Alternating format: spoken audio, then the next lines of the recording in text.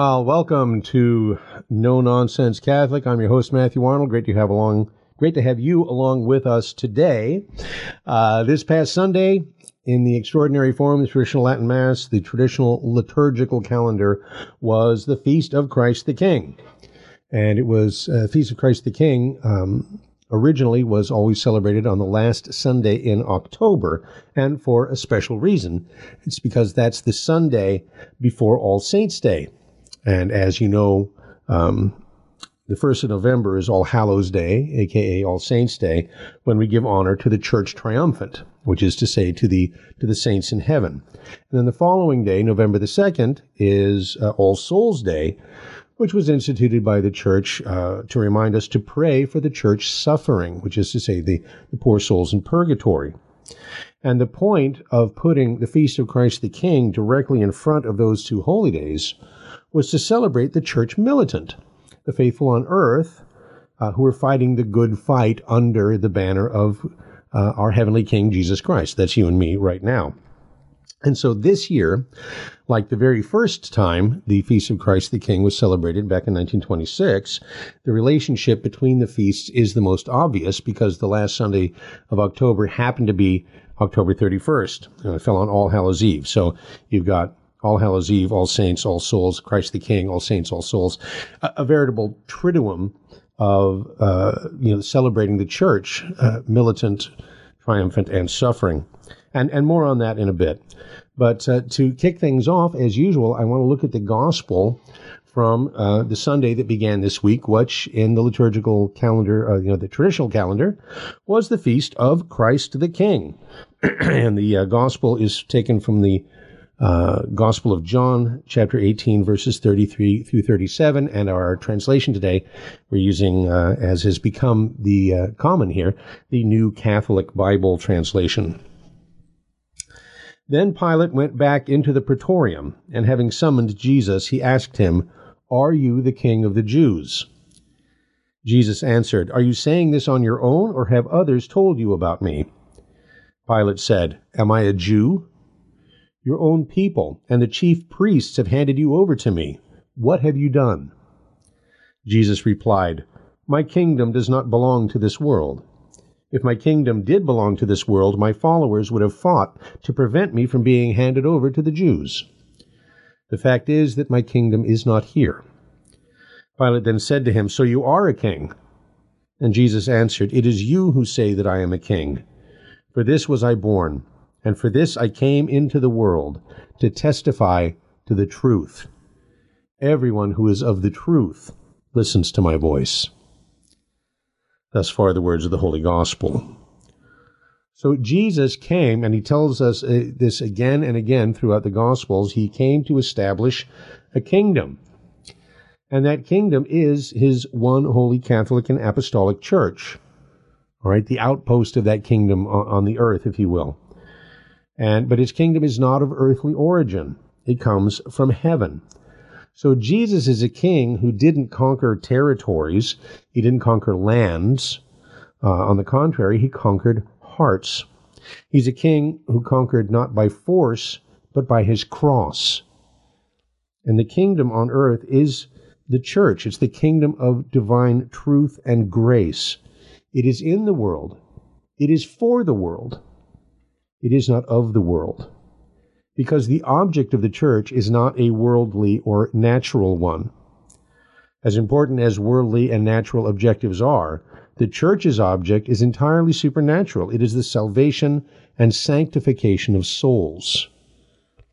Salus animarum suprema lex, the supreme law, the salvation of souls is the supreme law. And that's no nonsense.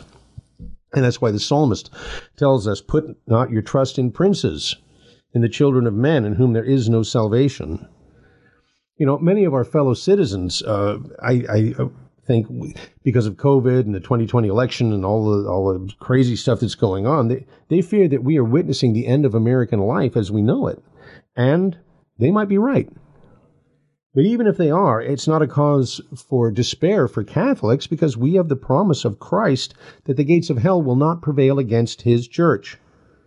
And that promise was not made for the United States of America or for modern democracies. It was made for the Catholic Church, because it's the Church that communicates the saving grace of Christ to our fallen world. And the Catholic Church has survived every evil empire and endured every persecution devised by wicked men and fallen angels for 2 millennia. And it's a well-known fact of history that the Church grows stronger when she is persecuted, even when the Church is reduced to a remnant. Now, the Word of God tells us not to put our trust in human leaders. And read my lips, politics will not save the world. Only Jesus can do that. Jesus saves the world, is saving the world through his body, the Church, all throughout the ages until he comes in glory. And I might point out that this promise, the promise of Christ, applies also to the leadership in the Church. In the words of the great English Catholic historian Hilary Belloc, he said, "The Catholic Church is an institution I am bound to hold divine. But for unbelievers, a proof of its divinity might be found in the fact that no merely human institution conducted with such knavish imbecility would have lasted a fortnight." And things haven't changed much, unless it is that they've gotten worse. And, the philosophy behind No Nonsense Catholic is to demonstrate that, there's so much confusion in the world and the Church, and an awful lot of confusion, particularly regarding the teaching of the Church, can be cleared up pretty quickly, pretty easily, if you're not trying to complicate matters. And there are some things that are complex and difficult to understand. But those don't necessarily have to be the concern of the rank-and-file Catholic. Just as an example, there's a place for highly academic Bible study, and that's precisely amongst academics. The truth is, you don't need an advanced degree to have a saving faith. As Monsignor Robert Hugh Benson put it, he said, "No soul can be lost by following the simple and well-beaten path of ordinary devotion and prayer." And he also said that it was the man in the street that understood Jesus and the doctor of the law that was confused and perplexed. So the point is, you don't have to be a Bible scholar or an expert theologian to go to heaven. And that's the point that seems to be getting lost in the shuffle of the various concerns amongst the leadership of the Church today, which are primarily, natural and material, right? The social justice issues, immigration, climate change, the leadership role of women in the Church, synods on synodality, et cetera, et cetera. When we all know, or should know, that the supreme law of the Church is the salvation of souls. Salus animarum suprema lex. That's what really matters. And so, my good Catholic friend, let's you and I focus our prayers, our works, our sacrifices on the salvation of souls and on the restoration of the Church. And be sure not to place our faith in material or political solutions. Come what may, let's you and me work for the restoration of the Catholic Church in the same way that we are taught to await the return of Christ the King. Not in fear, not in despair, but in joyful hope. Now, later on in the program today, we're going to take a look at why it was that Pope Paul VI moved the Feast of Christ the King from the last Sunday in October to the last Sunday of the liturgical year. Or did he do more than simply move the feast? We'll talk about that later. Also, I recently saw a story just yesterday by a certain Jeff Atrovsky with the headline, "Cardinal Cupich publicly demands greater use of Latin and Gregorian chant at Chicago Masses." What? I read that and I'm thinking to myself, that is a man bites dog headline right there. Given Cardinal Cupich's well-known progressivism, I had to wonder if this could really be true. And I'll give you a hint. No, it's not. But on the contrary, the story is about an article that Cardinal Cupich published on All Saints' Day on Monday called "The Gift of Traditionis Custodes." And it's already all over the internet. But in a nutshell, Cardinal Cupich condemns what he calls division and seeks to, quote, quote, undermine the reforms of the Second Vatican Council through the rejection of the most important of them, the reform of the Roman Rite, unquote. So in other words, Cardinal Cupich says that everyone must accept the liturgical reforms called for by Vatican II and must embrace a, quote, unitary celebratory form. Now, some have pointed out that this position essentially condemns diversity and demands a rigid uniformity when it comes to the liturgy, which actually contradicts Vatican II, which said, even in the liturgy, the Church has no wish to impose a rigid uniformity in matters which do not implicate the faith or the good of the whole community. So the Cardinal and the Council had more to say on the liturgy, and so we're going to talk about that later in the program as well.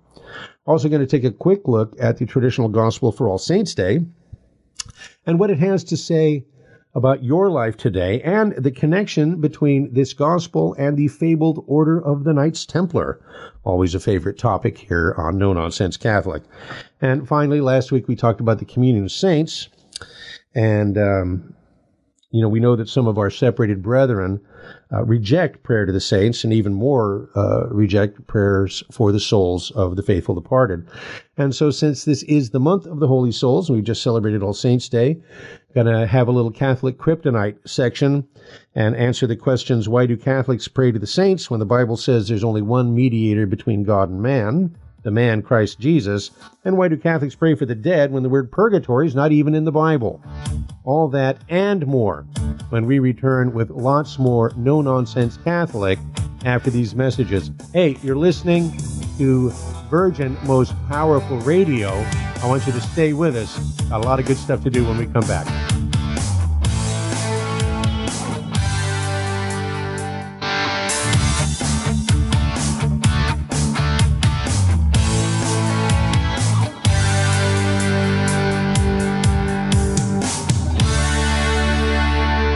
Okay, welcome back to round two here at No Nonsense Catholic. Matthew Arnold here for Virgin Most Powerful Radio. For 2 millennia, 2,000 years, Christ and his holy church have been at the vanguard of true progress. Each and every hour of the day, the host and chalice are raised somewhere on the earth. Holy sacrifice of the Mass is celebrated around the clock and around the globe. Listen to the words of our Lord. This is the time of fulfillment. The kingdom of God is at hand. Repent and believe in the gospel. We're talking about the feast of Christ the King. And in the traditional Latin Mass, in the traditional calendar, we celebrate the feast of Christ the King on the last Sunday in October. And in Catholic terms, it's still a pretty, relatively new feast. It was only instituted less than 100 years ago, back in 1925. In the aftermath of the First World War, in the face of the rise of communism in Russia, Pope Pius XI instituted the feast in his encyclical Quis Primus. The feast was first celebrated the next year on Halloween, as I mentioned before, in 1926. Now, the feast was meant to be celebrated on the last Sunday of October to show its connection to All Saints' Day and All Souls' Day. And while the world was increasingly telling Christians that they must compartmentalize their religion and give their highest allegiance to the government, Pope Pius XI wrote the following, and I'm going to quote at length because I couldn't say it better than he did. So, if to our Lord Jesus Christ is given all power in heaven and on earth, and if all men purchased by his precious blood are by a new right subjected to his dominion, if this power embraces all men, it must be clear that not one of our faculties is exempt from his empire. He must reign in our minds, which should assent with perfect submission and firm belief to revealed truths and to the doctrines of Christ. He must reign in our wills, which should obey the laws and precepts of God. And he must reign in our hearts, which should spurn natural desires and love God above all things and cleave to him alone. Okay, but there's more to the kingship of Christ than his personal lordship in the individual life of the believer.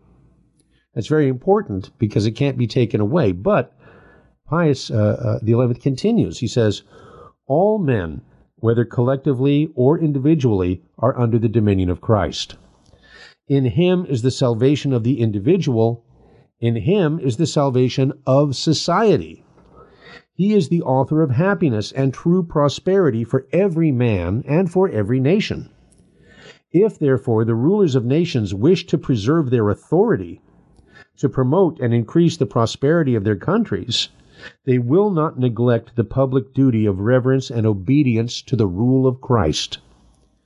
When once men recognize both in private and in public life that Christ is King, society will at last receive the great blessings of real liberty, well-ordered discipline, peace, and harmony.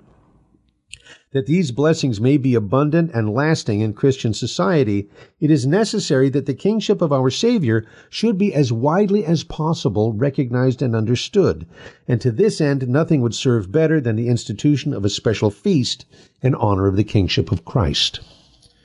The right which the Church has from Christ himself to teach mankind, to make laws, to govern peoples, in all that pertains to their eternal salvation, that right was denied, and he's talking about in the Reformation and the Enlightenment. He says, then, gradually the religion of Christ came to be likened to false religions, and to be placed ignominiously on the same level with them. Right? That's indifferentism. It was then put under the power of the state, and tolerated more or less at the whim of princes and rulers. There were even some nations who thought they could dispense with God, and that their religion should consist in impiety and the neglect of God.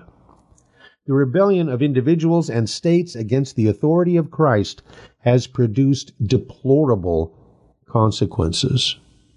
Unquote. So the Feast of Christ the King, then, was a response to the rise of secularization and indifferentism and atheism and communism back in the early 20th century. But in that same century, in 1969, in the aftermath of Vatican II and the coming new liturgical order, Pope Paul VI gave the feast a new name. He changed it from the Feast of Christ the King to the Solemnity of our Lord Jesus Christ, King of the Universe.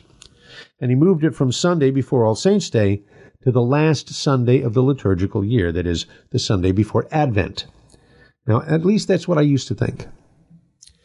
But according to my research, and there's an article about it, a good article by Michael Foley from last year's, at this time, the Latin Mass magazine, he said, the Feast of Christ the King was not merely moved, it was replaced.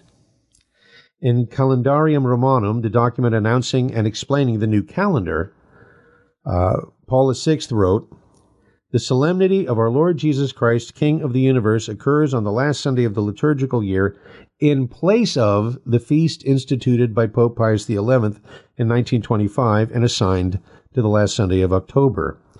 The key words here, and I'm not going to go to the Latin, but the key words are in place of, or could also be translated instead of.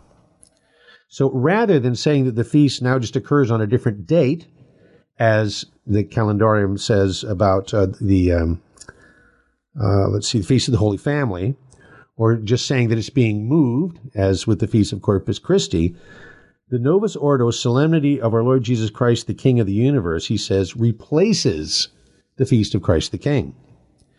And what really happened is that Paul VI abolished the Feast of Christ the King and replaced it with a solemnity that was fabricated by Concilium and the Liturgy Committee under Annibale Bugnini. And the two celebrations have certainly a lot in common, but it's clearly not the same feast, just moved to a different Sunday.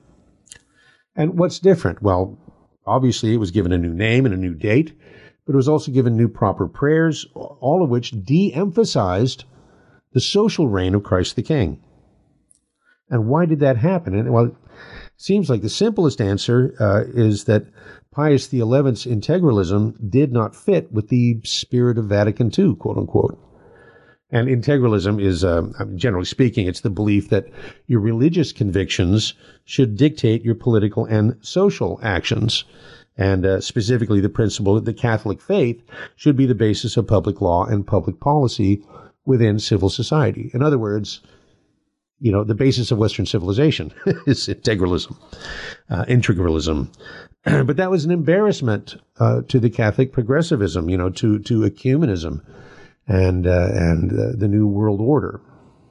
What Cardinal Ratzinger called the official attempt by the Church to reconcile itself with the new era inaugurated in 1789, which is the French Revolution.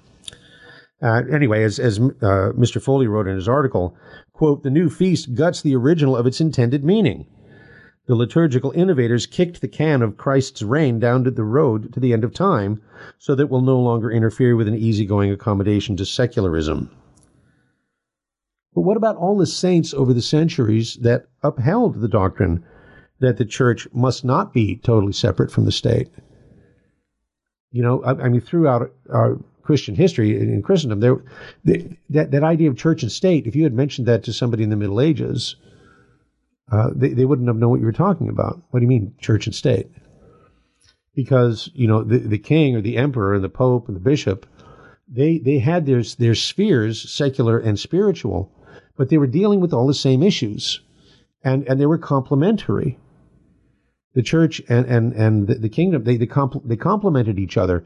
They were not separate at all, but just represented the spiritual versus the temporal. And so, you can look at our history, and what's his name? Dr. Peter Kwasniewski has a post on the 1 Peter 5 blog from a while back called "We Have No King Between Christ the King and We Have No King But Caesar." And in that post, he provides this list of royal saints and blesseds. All right, so this list as long as your arm of kings and queens, monarchs, princes, princesses, and so forth throughout our history that the church has raised to the altars and canonized as saints or proclaimed blessed. And then he said, does modern democracy have a track record of sanctity like that? He asks, where are the dozens of holy presidents, prime ministers, cabinet members, congressmen, mayors? Of course, to ask the question is to answer it. And then Dr. Kwasniewski said, this leads me back to Pope Paul VI's suppression of the one feast of Christ the King and his creation of another. What's really going on here?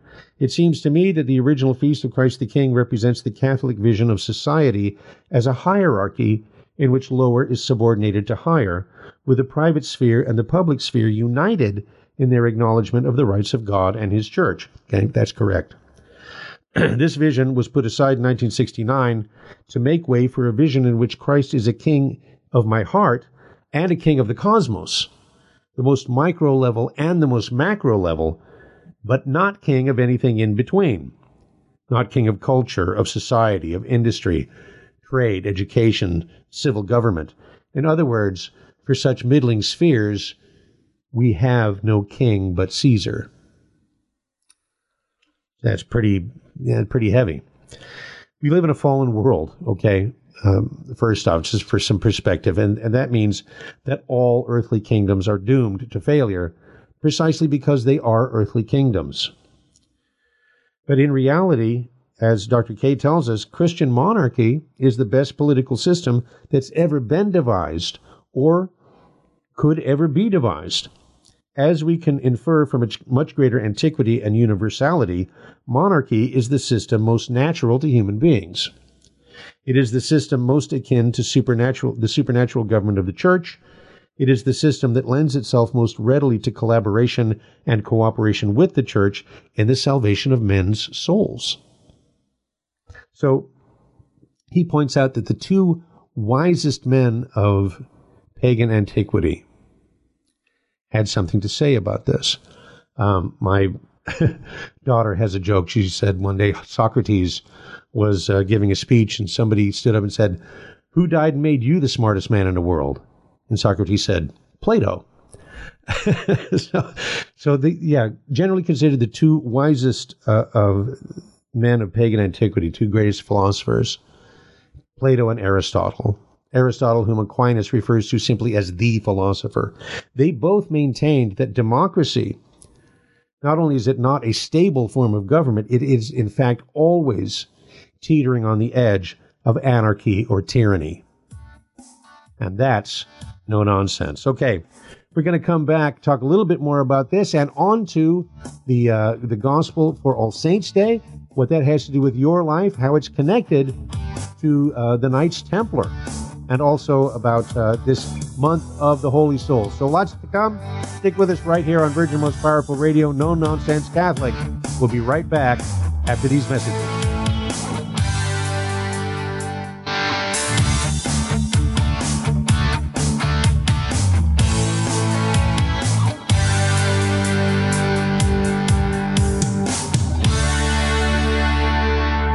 Welcome back to No Nonsense Catholic here on Virgin Most Powerful Radio, talking about the Feast of Christ the King and the social reign of Christ the King in the writings and teachings of Pope Pius XI, and how that was changed after Vatican II and the Feast of Christ the King replaced by the Solemnity of Jesus Christ, King of the Universe, and what those differences mean.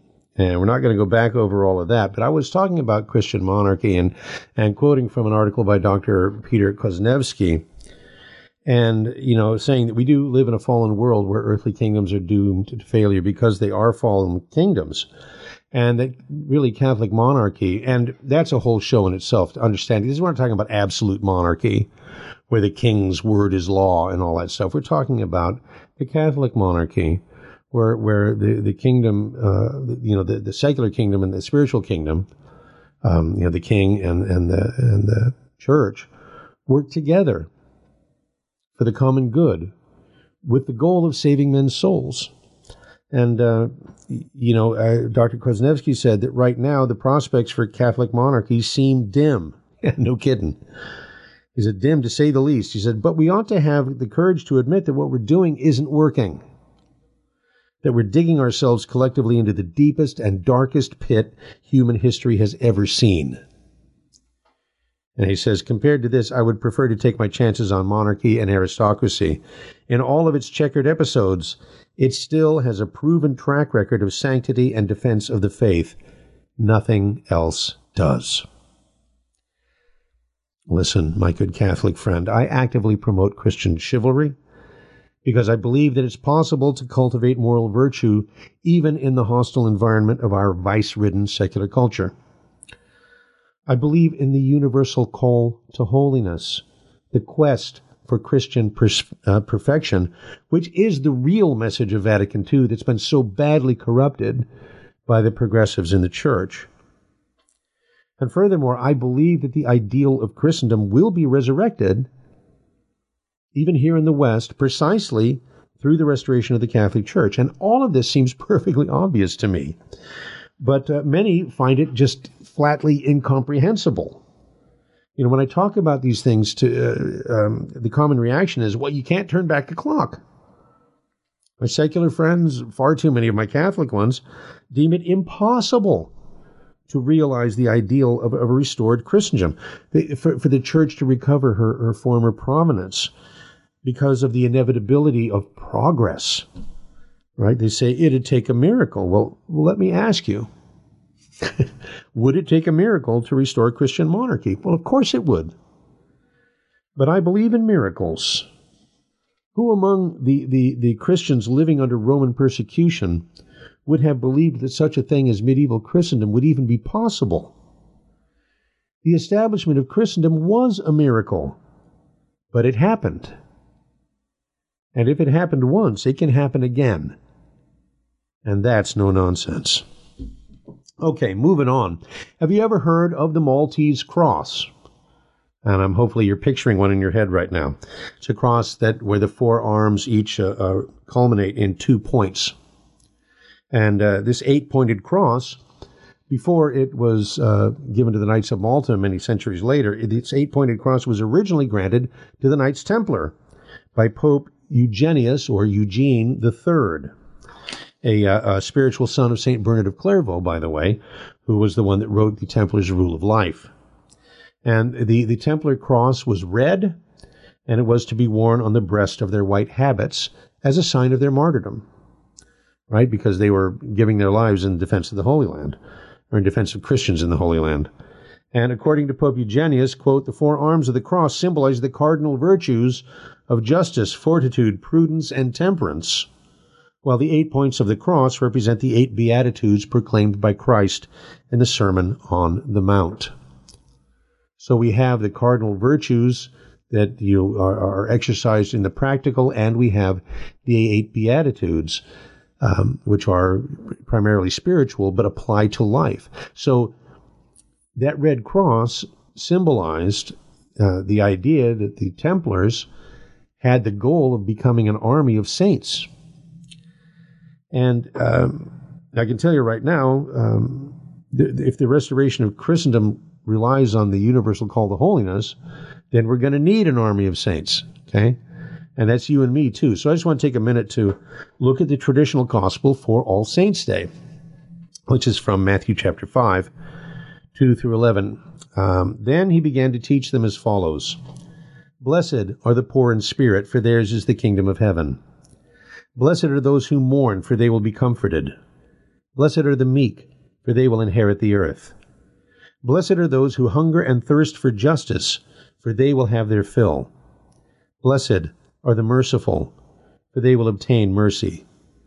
Blessed are the pure of heart, for they will see God. Blessed are the peacemakers, for they will be called children of God. Blessed are those who are persecuted in the cause of justice, for theirs is the kingdom of heaven. Blessed are you when people insult you and persecute you and utter all kinds of calumnies against you for my sake. See, in the Beatitudes, Jesus gives us the keys to finding happiness in this world while teaching us at the same time how to reach heaven, how to be holy, to trust in God alone and to turn to Him in our adversities, to have true contrition for our sins, to practice self-control and confident that He will help us, to do only what's right in the eyes of God, to practice forgiveness so that we may be forgiven, to keep our soul free from sins of impurity, to keep peace with others as becomes the true children of God, and to always be ready to suffer for the Catholic faith in order to win heaven. You know, Scott Hahn once said, blessed are those who mourn, right? Blessed are the persecuted, right? I said that doesn't sound like, with Beatitudes, blessings like that, who needs curses? I think it's the way you put it. But the point is that it is, as he goes on to point out, the blueprint for holiness. It is also the blueprint for happiness in this life as well as the next. Yeah, following our Lord, following the Beatitudes can in fact make you happy. But it can also make you the subject of ridicule because his message is quote-unquote foolishness to the world and to the worldly, as Paul tells us in 1 Corinthians. So remember, if you really try and live the Beatitudes, Jesus makes that final promise. Blessed are you when people insult you and persecute you and utter all kinds of calumnies against you for my sake. Rejoice and be glad, for your reward will be great in heaven. In the same manner they persecuted the prophets who preceded you. And that's no nonsense. By the way, reading again from the New Catholic Bible translation, and as you may have noticed, this translation, the translation of this gospel is almost word for word identical to the Douay Rheims. So I guess it's no wonder that among the modern English Catholic Bible translations, I'm gravitating towards this one. So anyway, on All Saints' Day, then this is the gospel for All Saints' Day, the blueprint for us to become saints, while we in fact honor those who have followed and lived the Beatitudes, and we give honor then to the Church Triumphant, and then All Souls' Day, which was yesterday, was instituted by the Church to remind us to pray for the Church suffering, which is to say all the faithful departed who are in purgatory. And it just so happens that both of those topics are the target for some formidable Catholic kryptonite, which is, you may recall, is the no-nonsense Catholic term for arguments against Catholic beliefs that Catholics themselves typically can't answer. So in regard to prayers for the saints, our Bible-only friends will say, why do Catholics pray to Mary and the saints when the Bible says there is only one mediator between God and man, the man Christ Jesus. That's 1 Timothy 2:5. Okay, so when Catholics pray to Mary and the saints, we're not bypassing Christ, who we most certainly acknowledge as the sole mediator between God and man. On the contrary, we are going to Christ through Mary and the other saints by asking them to intercede for us with Christ. I think the stumbling block for a lot of our separated brethren is the word pray, that they say, well, you only pray to God, because they associate prayer with worship, typically because they've abandoned the sacrifice, right? Without the sacrifice of the Mass, worship for them becomes nothing but prayer. And so when they think they associate that with worship, when the word prayer literally just means to ask, right? How do I get to the store? Pray tell. You know, I pray thee. It's in, Jesse Romero points out that language is still in legal documents, like in warrants that are issued by judges to sheriffs and whatnot.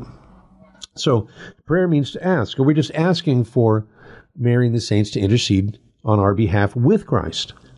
And that's following Scripture. St. Paul asks his fellow Christians to intercede for him. Finally, brethren, pray for us, so that the word of the Lord may spread rapidly and be glorified as it was with you. That's 2 Thessalonians 3:1. Or in Romans, he says, therefore I exhort you, brethren, by our Lord Jesus Christ and by the love of the Spirit, to join me in my labors by praying to God for me.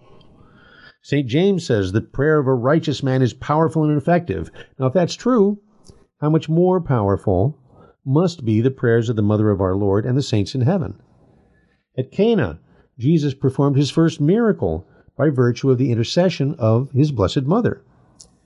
And it's very clear in the book of Revelation that the saints in heaven will intercede for us with their prayers. Revelation 8:3-4 says, another angel came forward with a gold censer and stood at the altar. He was given a large quantity of incense to offer with the prayers of all the saints on the gold altar that stood before the throne. The smoke of the incense, together with the prayers of the saints, rose before God from the hand of the angel. See, it's clear also in the records of primitive Christianity that the first Christians, the earliest Christians, eagerly sought the intercession of the saints. In the 4th century, St. John Chrysostom wrote, when you perceive that God is chastening you, fly not to his enemies, but to his friends, the saints, and those who are pleasing to him and have great power. If the saints have such great power with God, how much more the Queen of Saints, the Blessed Virgin? And when we come back, we're going to ask, what about purgatory? Why do we believe in purgatory? Why do we believe in prayer for the dead? That and more when we return. No Nonsense Catholic here on Virgin Most Powerful Radio.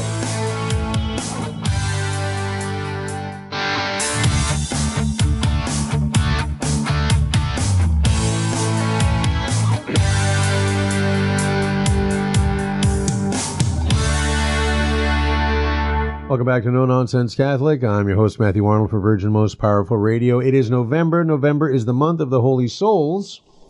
And we've been talking about that the last couple of programs here. And, of course, this is a bone of contention with some of our separated brethren. And it is an example of Catholic kryptonite when the Bible Christian asks a Catholic, why do you believe in praying for the dead? Why do you believe in purgatory when the word purgatory isn't even in the Bible? Well, the book of Revelation makes it clear, Revelation 21:27, that nothing unclean will enter heaven. But how many of us, even if we die in a state of grace, how many of us die in a state of spiritual perfection? You know, Scripture and tradition teach that there's punishment due for sins. Eternal punishment for mortal sins and temporal punishment, punishment in time for venial sins. And the sacrament of penance, we go to have our sins absolved in confession, and that remits the guilt of the sin, that remits the eternal punishment that was due for mortal sins, but the temporal punishment due for both mortal and venial sins still remains. That's why the priest gives you a penance to help satisfy for that debt of punishment. Now, the temporal punishment for sin can be due to sin, can be satisfied with works of penance, good works, assisting at Holy Mass, receiving the sacraments, almsgiving, prayer, corporal and spiritual works of mercy. All those things can help remit that debt of temporal punishment. And then after death, though, any remaining punishment has to be satisfied in purgatory. Catholic Christians have always believed in the existence of a place between heaven and hell where souls go to be purged of lesser sins and repay the debt of temporal punishment due for sins already forgiven. And we can help the souls, the holy souls, remit their debt of punishment with our prayers and sacrifices. We can offer our prayers and sacrifices for the holy souls in purgatory. Now, it is true that the word purgatory is not in the Bible.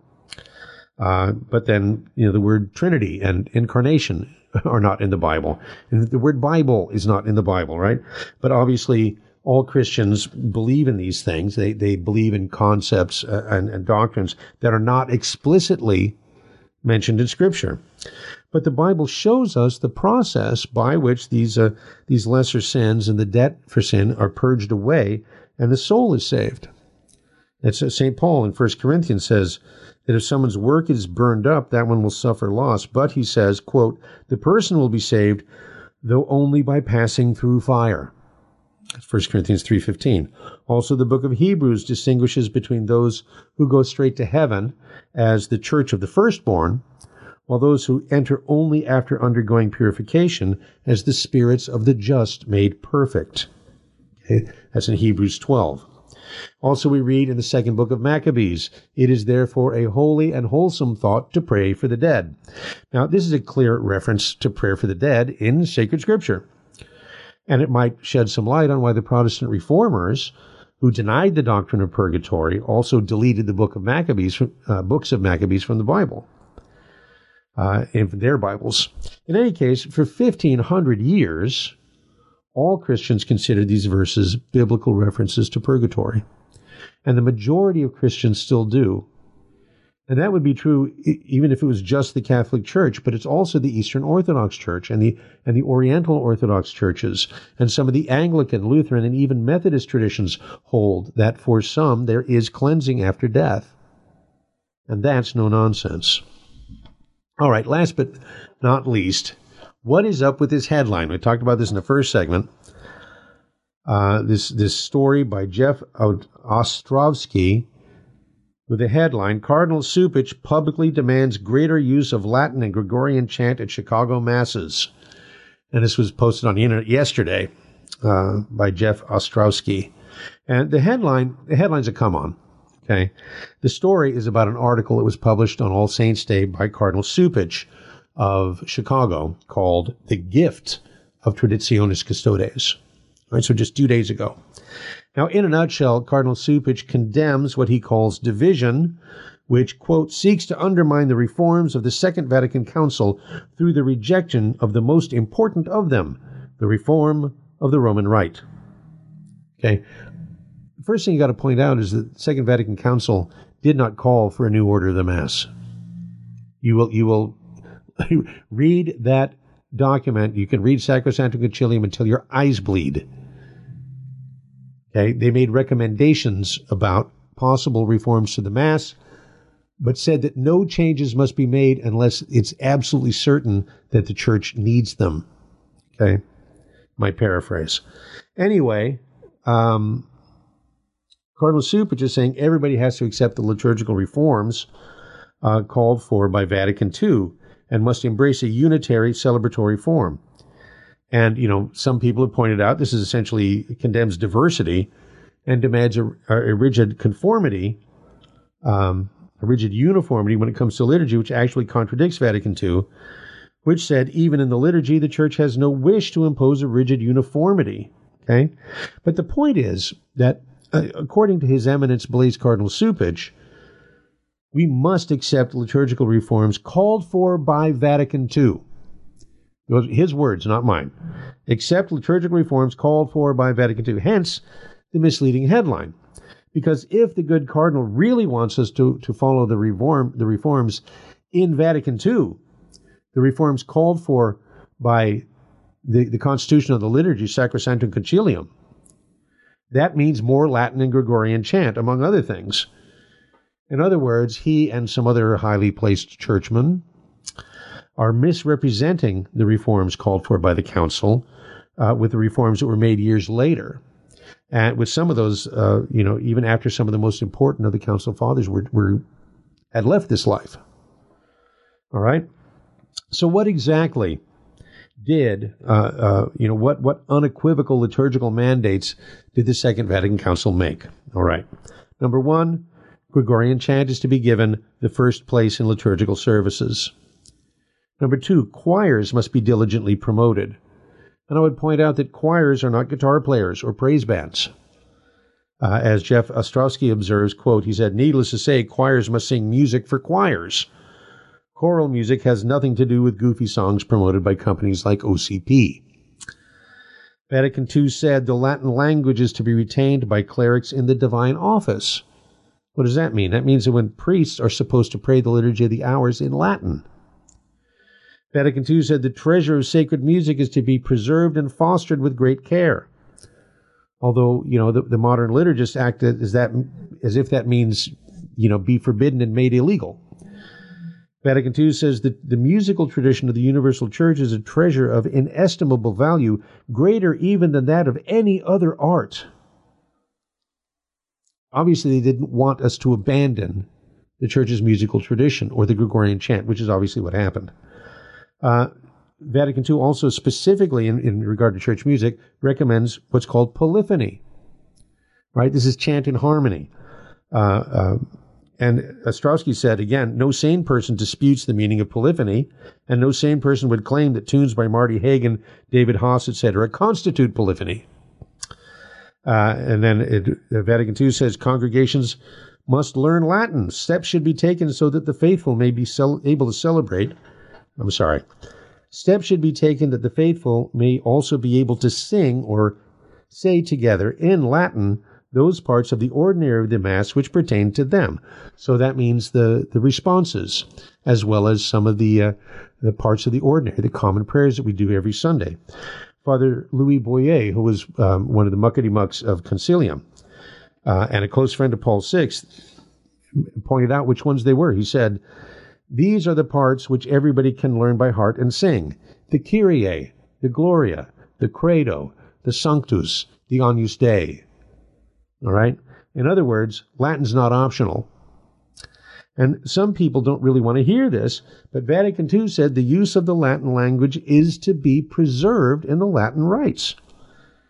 Est in Latin. It is to be preserved. That's a command, not a suggestion. A command from an ecumenical council. And, a lot of modern churchmen, the Pope Francis among them, say ecumenical councils must be obeyed. Right? Vatican II said the local bishop can decide whether and to what extent the vernacular language is used. It's up to the bishop how much Latin you use and how much vernacular you use. That's according to Vatican II. And you notice the document specifically states whether the vernacular can use it. It doesn't say he can eliminate Latin. And these are some, just and only some of the actual mandates of Vatican II. Now, apparently, the very churchmen who are demanding that we follow Vatican II regarding the reform of the liturgy have no idea what's in it. Or,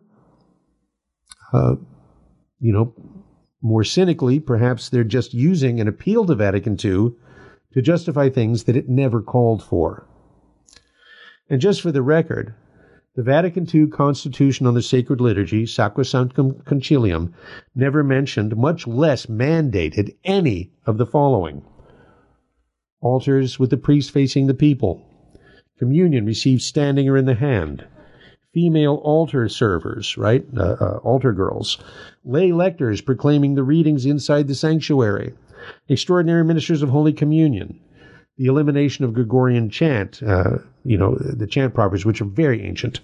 Or the composition of alternate canons, right? New, quote-unquote, Eucharistic prayers. The destruction of altar rails, secular music during the Mass, etc., etc., etc.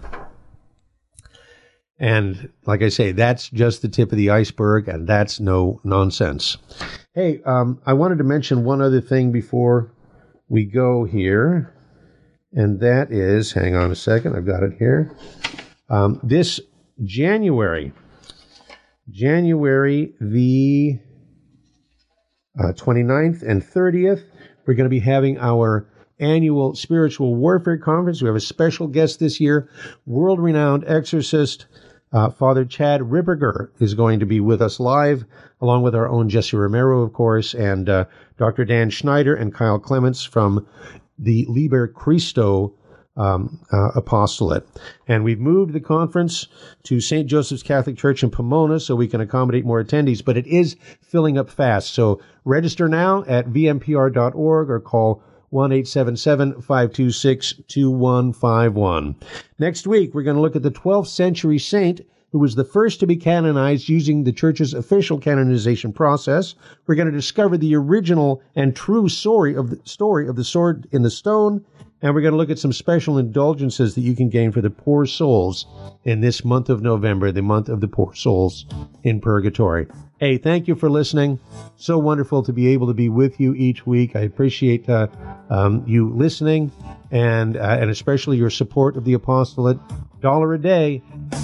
If you were to be able to give us $1 a day, that would put you in the $25 or over club, and there's a lot of perks there. Go check it out on vmpr.org. And in the meantime, for all you do for the Catholic faith, thank you. And until next time, may God richly bless you and your family.